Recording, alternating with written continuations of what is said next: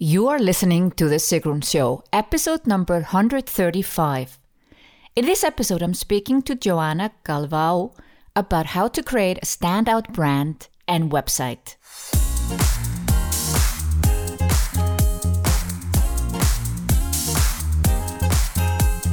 Welcome to The Sigrun Show. I'm your host, Sigrun, creator of Samba, the MBA program for online entrepreneurs. With each episode, I'll share with you inspiring case studies and interviews to help you achieve your dreams and turn your passion into profits. Thank you for spending time with me today. Building an online business takes time. I share with you proven strategies to help you get there faster. You'll also learn how to master your mindset, up-level your marketing, and succeed with masterminds. Today's guest is Joana Galvao, who is the co-founder of Gift Design Studios, a digital agency based in Portugal with 10 employees. She's done branding and website design work for industry leaders in 17 countries, including working on a project for me back in 2014.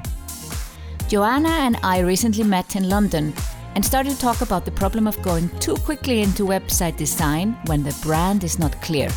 Listen to Joana as she explains the steps you need to go through before you design your website. You'll find links to Joana at sigrun.com/135, and there you'll also find the show notes of this episode.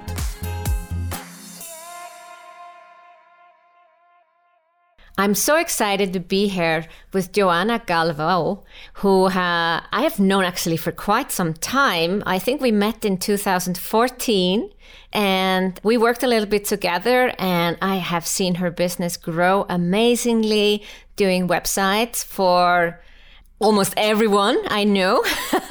And I'm so excited to have you on the show, Joana, and talk about that process of what an online entrepreneur needs to go through before they even consider creating their website. So first, to your business growth, congratulations.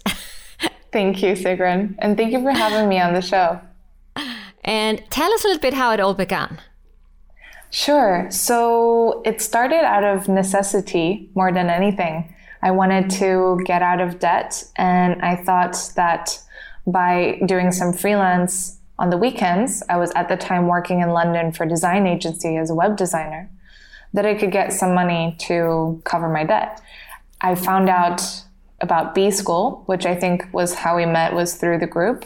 Yes. And in the comments of her videos, I wrote, wouldn't it be great if I magically started getting freelance clients so I can enroll in this school, in this online training, so I can start my own business. And next thing I know, people were hiring me.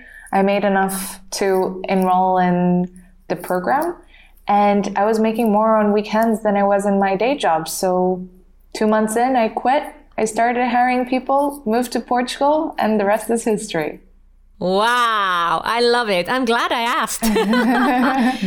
Because, you did this on the weekend. It's not something that just came magically to you. And still, through asking the right questions and just putting yourself out there, it evolved in something amazing. And now how big is your team today?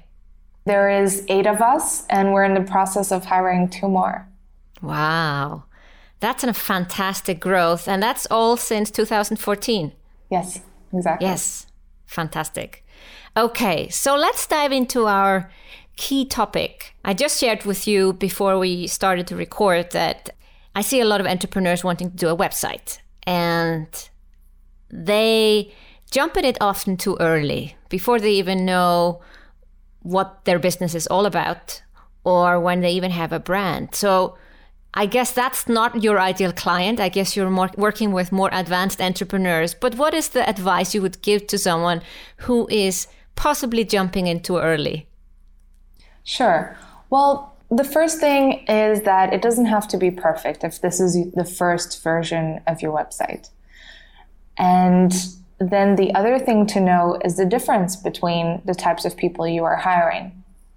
Because a lot of times I see this happening where someone wants a website, so they contact a web developer. Mm-hmm. Now, the way I see it, a web developer is the engineer. If you were building your own house, there's the architect and then there's the engineer. The architect is who makes the house pretty. So that would be the web designer. And then the engineer is who builds it. That would be the web developer. So I think a good step there is to know the difference. You will probably need both. It's very rare to find someone who's good at the two of them. Mm-hmm. But even before that, you need to get clear on your brand identity. What are the colors that your brand should have? I know with you, it's easy. Everyone knows it's Team Red. Yes. So you need to get clear on the brand identity as well. So the colors, the fonts, the logo, and then you can start the process. Yeah. And you have a framework around this process, right? What you take your clients through. So your clients, as I mentioned before, are probably a little bit more advanced. They know what they stand for, what's their unique selling proposition. And then they come to you and they say, I want a website. Do they say that? And then you take them through the branding process first? Or do they come to you because they want to rebrand? A bit of both. Of both. But even if someone does just want a website, I will take them through the branding process. Yeah. More often than not, their brand is not on point. And the way I break down the branding model is it's divided into three. And it's the 3 V's of branding. So it's your vision. What do you do? Who do you want to serve? What should your actions be? Your voice. So that's what you sound like. That will be your copy, what you will write that goes into your website. And the final third, which is what we help our clients with, is your visuals. So what do you look like? Yeah. And I think it's very important that the 3 work in unison and the 3 communicate the same thing. And visuals are particularly important because it's getting shorter and shorter. It used to be 8 seconds to make an impression on someone. Now I think it's almost down to 5 or 4. So, let's say you want to be a funny and approachable brand. You need to make sure that the visuals can communicate that in the first 4 seconds that a viewer lands on your website. Right? So that's not a lot of time. No. We're very quick at absorbing visuals. Yeah. So faster than words or anything else. Yeah. Exactly. So it is possible. But it is very important that they match what you sound like, because I have seen a lot of copy that says, we're really fun and innovative, and then the design is really bland and boring. And, you already lost the person. If a person comes to you looking for a fun brand and they see a boring website, they're not even going to read it. And so there you've lost a potential customer. Yeah, exactly. So let's say I know all of this and I come to you. What are the process, or the framework you take people through? Sure. So the first thing is we do a deep dive into your brand. Who are your ideal clients? Where are they shopping? What are they visually attracted to? Who's your competition? And how can you stand out from the crowd? So if everyone in your competition is using blue, maybe we'll go with red for you. And so it's an in-depth questionnaire. And then internally, my team and I will do a lot of research. We'll put together a lot of visuals. We'll plaster it over our whole wall. And we'll look at patterns. Are your customers attracted to a specific color? And is your competition using that color, or are they not? And therefore, should you use it? Are they attracted to brands with, fun fonts, or are they more attracted to high-end luxury? And therefore, we should be considering sans serif fonts, which is like the Vogue title. Yeah. So that is the first step, just to get a big picture of everything. Then we come up with 3 visual concepts, and in the form of mood boards. Now you can do this yourself. If you're on Pinterest, you just start collecting images of things you think your clients will, and keep in mind your clients will be attracted to, not necessarily you. Ah, not you. Okay, that's a good one. You. Yeah, because you might shop at Zara, but you want expensive clients that shop at Louis Vuitton because you want to charge higher prices. So that's very important that you target what your customers like, not what you like. And so we start putting concepts together. We think of the big idea that will tie everything together, the colors we choose, if we use patterns for a client or custom illustrations for another one, and we start to paint 3 different pictures of what the client's brand can look like. And if you're doing this yourself on Pinterest, you can start to look at how you can group some images from your board together to form 3 different ideas, or just the one that you know is most in line with your objectives. So each of these mood boards tells a little bit of different story. Yes, exactly. Yeah. And does it help to write that down too for yourself? Or do you write that, do you communicate that with your client then, at least, let's say, over audio or something, or in a meeting with them, what you're trying to tell with each mood board? Yeah, so we write a text about, why we chose red, because red is the color of confidence, and, you want to be seen as the leader, expert in your industry, so that's why you should use this one. And we have a description for every design choice we make and why they work together well. And then I'll also do a video, and I'll say, based on what I intuitively know from our first meeting together, this is the one I think is most appropriate for you. But since you did say you also want to be playful, you can go with the second one. Or if you want to attract more millennials, let's say, you can go with the third one. And they can make their decision based on not only the visuals, but what I communicate that the visuals will cater to. Yeah. Because sometimes you will not find the right mood board, the concept, the colors that will, attract everyone and all your goals. So there will be compromises, but if your brand is solid, you will still attract even those who don't identify with your colors or your fonts. That's true.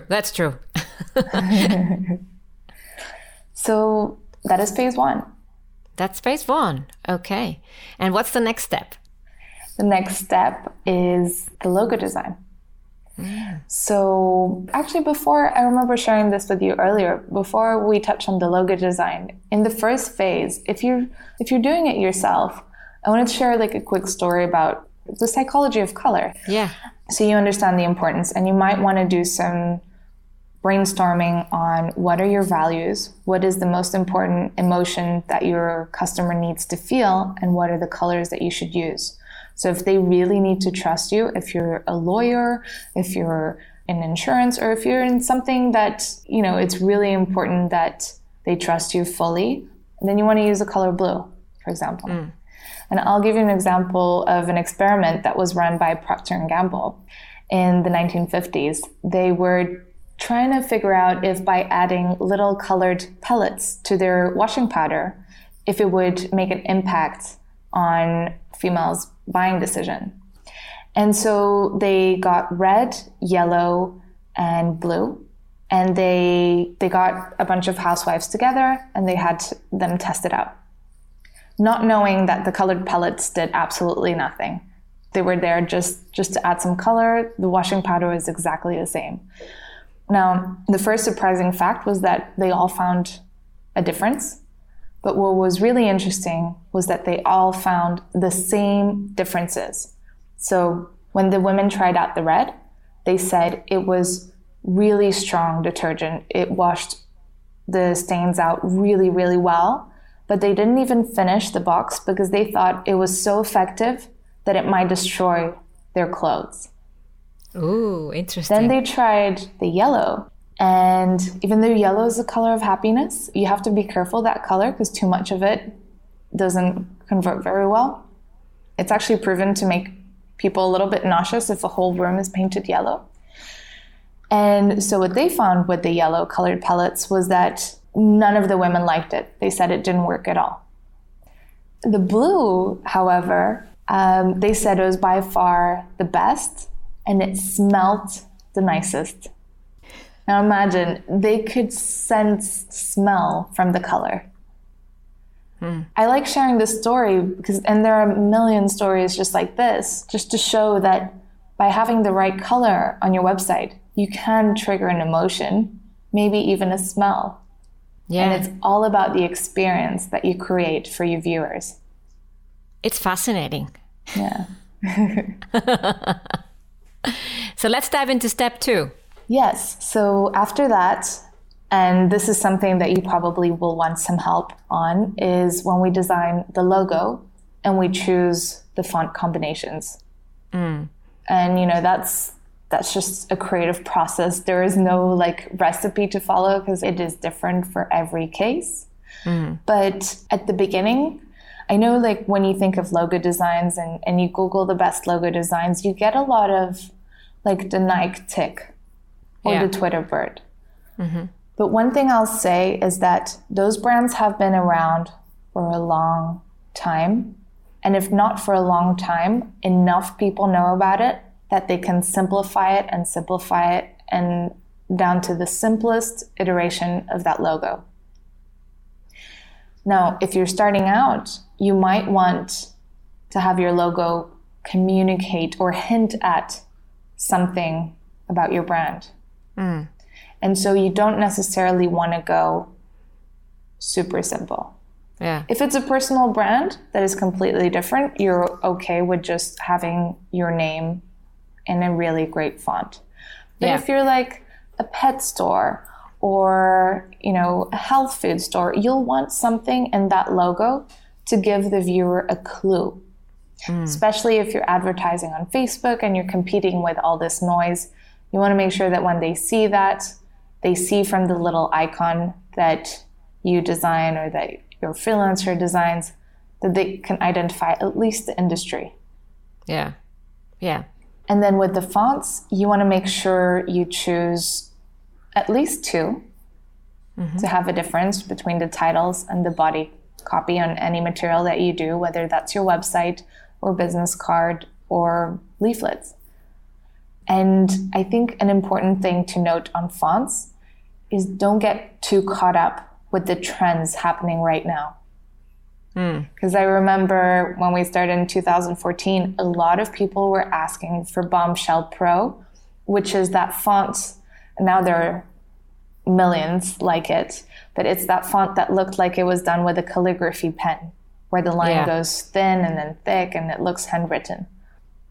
That's beautiful font, but it's not necessarily right for every brand. No.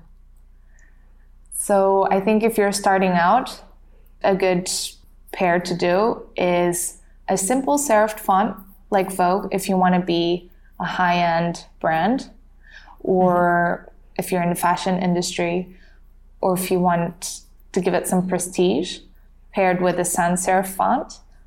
And if you want to be more modern, just go with a thicker sans serif font for the title and a thinner one for the body copy, and you're good.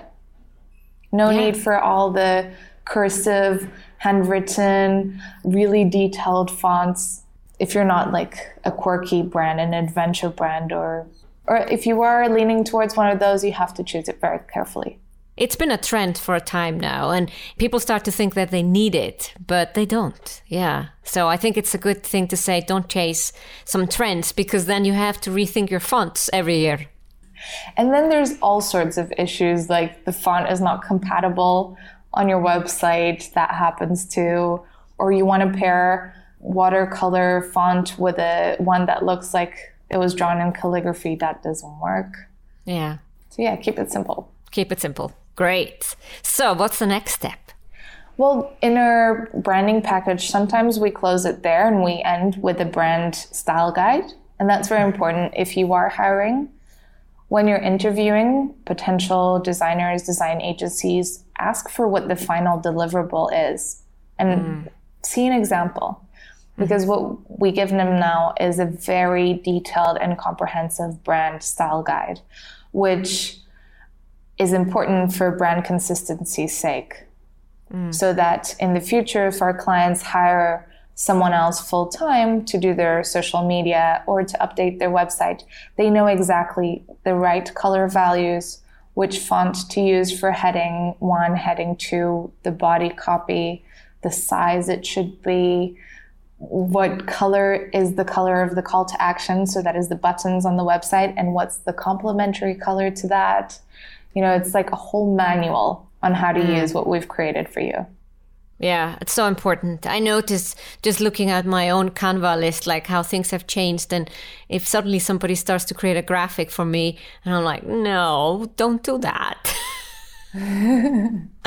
So it's important to have this because, people cannot read your mind. So it's good to have the guide. Yeah. Yes. And, you can always refresh it every couple of years. But in the sea of so much noise online, you want to be recognizable. And I think you've done an excellent job at that. I think now pretty much on my own. Well, now whenever I see something red, I'm like, I think Sigrun would like this. Yes, that was my goal, kind of. I'm not sure I knew that from the start, but that's good. That's good. Yeah, but that's another important thing. It comes with time. Your brand develops. It comes with time, yeah. And consistency, I would say. It's not kind of flip-flopping between colors and fonts all the time, but staying on course for several years. Like you said, with the Nike logo and the Twitter bird, they just have been doing it long enough or consistently enough that we recognize it in almost any shape and form, let's say. Yeah. So what if people want to take it to the next level with you? Well, we can do almost anything, but but ultimately we were talking about the websites, right? Well, a common next thing that we do as well is we help them create a photo guide to give to their photographer. Yeah. So, especially if it's a personal brand, just as important as colors are is your body language, the postures in your photos. Are you looking at the camera? Are you not? Should you be smiling? Should you have your arms open or crossed? All of these little things communicate visually to someone something.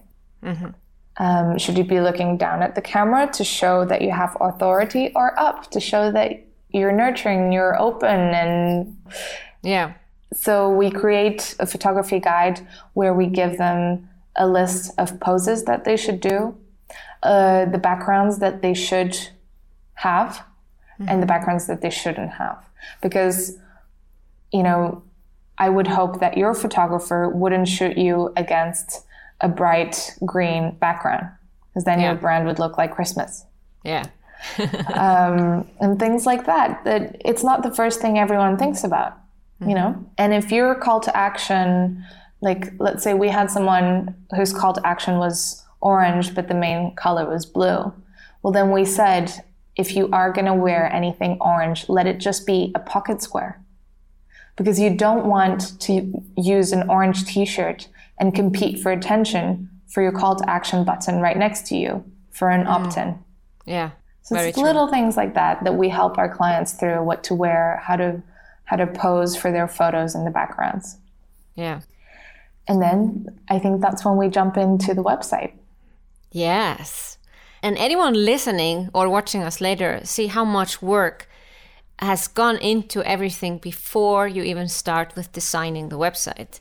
So how long would you say that this process takes? Assuming the client is very cooperative and quick in responding and all that, and I know from running a website company, that's not always the case. How typically is the process? How long is it before you even come to the website? Well, it's funny that you say that not every client's the same. We've learned to educate our clients before we even start the process, or to ask them, are you okay with 2-day feedback turnaround time? And these are the days we'll be sending you things. Can you book a slot of time on those days?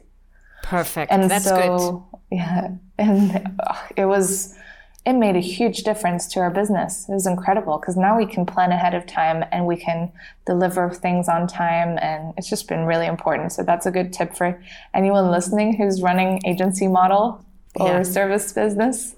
Educate your clients on what needs to happen to hand things in on time. Yeah. And I know that myself, like I've had people work for me, photographers, videographers, and I need to book in time to give them feedback. And sometimes it's tricky because they have not, like you, asked me up front to reserve a slot in my schedule. Very smart. Thank you. Took me 3 years to figure this one out.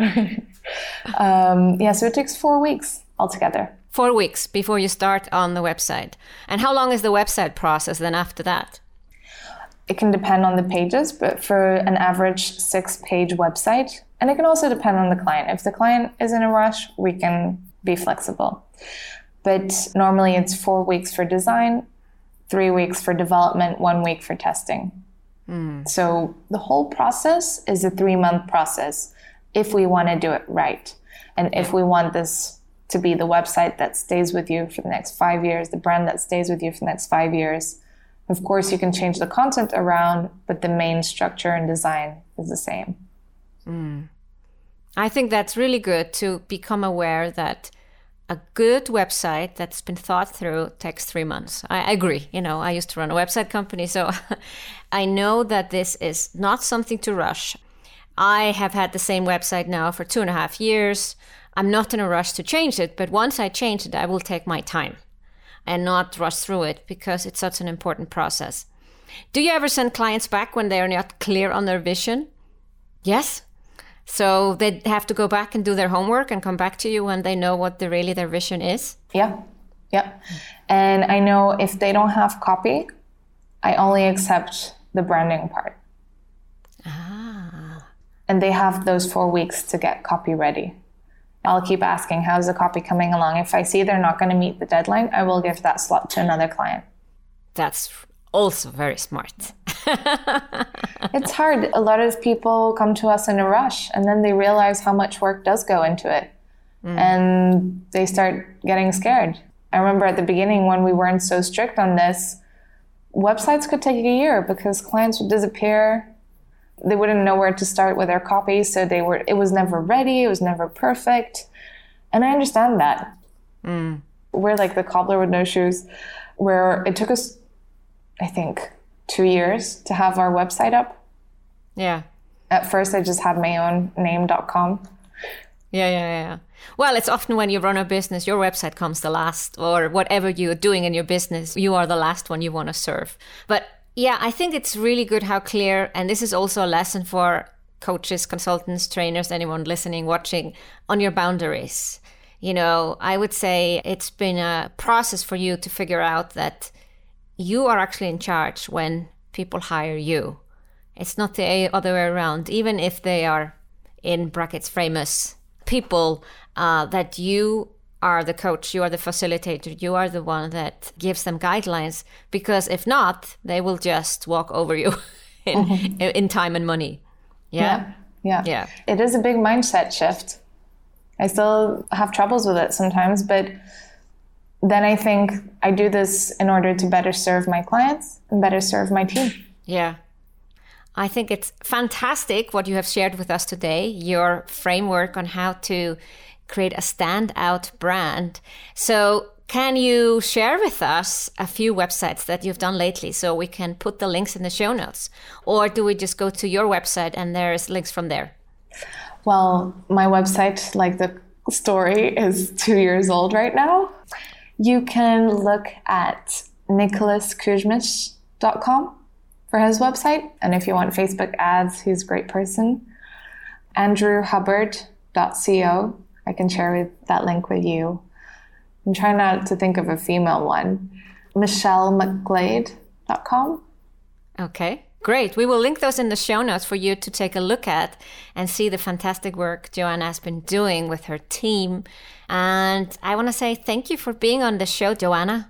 It's been a pleasure. It was so great to see you in London recently at the Youpreneur Summit. And I've been kind of inviting a lot of people on the show that I met there that I was either connecting with them for the first time or reconnecting. And it's so great to kind of, especially in Europe, where we just don't have it's not as visible how many online entrepreneurs are here. And that's why I want to especially bring them here on the show and showcase them. So thank you for being here, Joana, and best of luck continuing building your business. Thank you so much. Ready to turn your passion into profits? Get free access to the 7 stages of a profitable online business by going to sigrun.com/135. There you'll also find links to Joana and the show notes of this episode. Thank you for listening to The Sigrun Show. Did you enjoy this episode? If you did, please share, subscribe, and give the show a review on iTunes. See you in the next episode.